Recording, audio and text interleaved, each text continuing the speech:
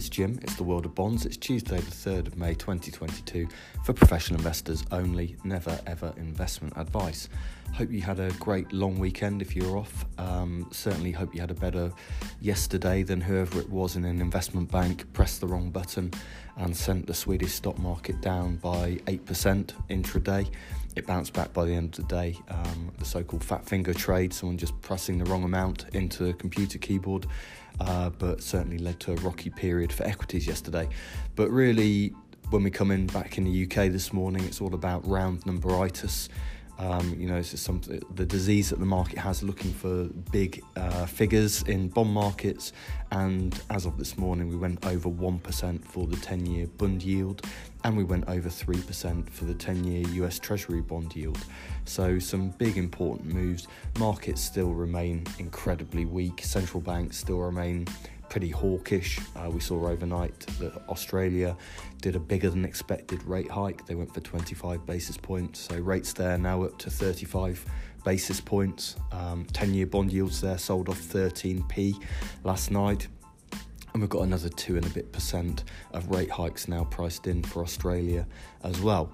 We have the Bank of England's rate hike decision on Thursday, where it's expected that rates go up to 1%. And remember that 1% level is the level where they will explain how they're going to unwind quantitative easing, and that they've said at that level they may do outright asset sales. So selling gilts back into these incredibly weak markets may not be a particularly attractive scenario. Of course, it was always going to be the scenario when you make this, when you pre-announce this is what you're going to do. If you say you're going to be selling your gilt holdings when interest rates have gone up, it's not going to be a pretty situation to start with. So, difficult communication, I think, for them on Thursday. The other bit of the asset sales they've got to think about also is sterling credit. And the sterling credit market, I was looking at a chart from RBC this morning of single A sterling credits going back to Q4 last year. They were at 81 basis points, now out to 135 basis points. So huge spread widening, disproportionate spread widening really, in sterling corporate bonds, as people are a bit nervous in what's a fairly illiquid market. All the action moved to the euro market and the dollar market some time ago, even before Brexit, which has led to a further weakening in liquidity, I guess. But you've got this situation where people are worried that the Bank of England is going to be selling those back into the market as well. Again, they've got the flexibility to do neither of these things, but it's something that's keeping the market a little bit on edge there. Also this week in the UK, we've also got local elections on Thursday where, it would be staggering if the Conservative Party was not annihilated to some extent in the polls, what with Partygate and Tractorgate and all the other scandals that they have been facing over recent months. At the end of last week, since the last podcast anyway, we've had German inflation out. That came in at 7.8% year on year. That's the highest level in Germany since the 1973 oil shock. So a huge, high, nearly 50-year high in inflation in Germany. Last month, when inflation was 7.3%, German newspapers built, and it's worth following, front pages of the paper just to get a sense of the shock and horror that Germans are experiencing by these very high levels of inflation that they thought the Bundesbank was there to protect them from, and the ECB isn't protecting them from. Whether the Bundesbank would have been able to do anything about this is moot, of course, but nevertheless, front page of Bild, historische teuer shock, which, because I'm in the highest league in Duolingo German, I think means historically most expensive shock or something like that. Anyway, right, let's look quickly at sterling. I mean, that sterling's off 4% against the US dollar over the last month. It's down 7% year to date. This is mainly, though, we've talked about the Bank of England already, but it's not really a UK specific thing, so I don't think you can pin this on political scandals or anything else, or UK growth shock, the fact that we may go into recession, that consumer confidence has collapsed, all of those sorts of things.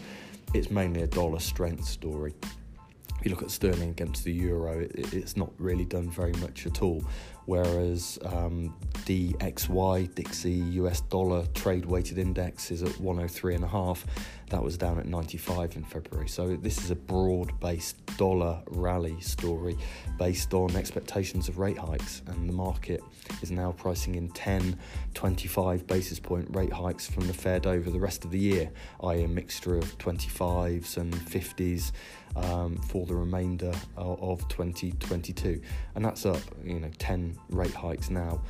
Again, if you went back to the start of Q4 last year, the market was pricing in less than 1. So not even fully pricing in the chance of the Fed hiking at all in 2022.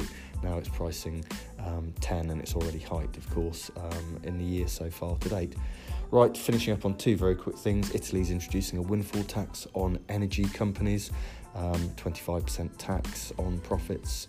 That's with the oil price over 104, and I guess this is something that's going to be increasingly popular and attractive for governments everywhere, given the need to raise some money to relieve stress on consumers who are really feeling it at the moment. And finally, Russia, Russia was about to default.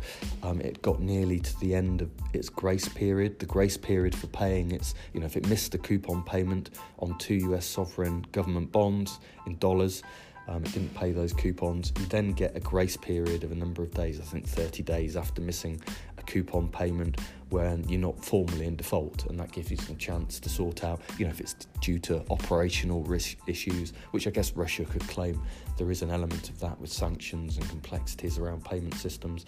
So on Friday they paid $560 million worth of coupons on those 2 US sovereign bonds, and so they're not in default. I think people don't think they're out of the woods, and it'll be increasingly difficult for them to find enough hard currency to pay for the next lot of coupons due. But nevertheless, if you look at Russian CDS credit default swaps, a way of insuring against default for credit or sovereign bonds, back in August last year were at 80 basis points. So it cost you 80 basis points a year to insure $1 million worth of debt against default. And if it defaulted with zero recoverability, you'd get that $1 million back effectively. Then after the invasion, it went up to 1,000, out to, I think, 25,000 at the end of last week. So, effectively pricing in a default with virtually no recovery. But since Friday, big rally back down to 3,000. So still implying default, but postponed, and maybe with a higher recovery rate than the market had thought towards the end of last week. That's it. Interesting week, as I say, for central banks. We'll catch up probably on Friday. Bye. Have a good one.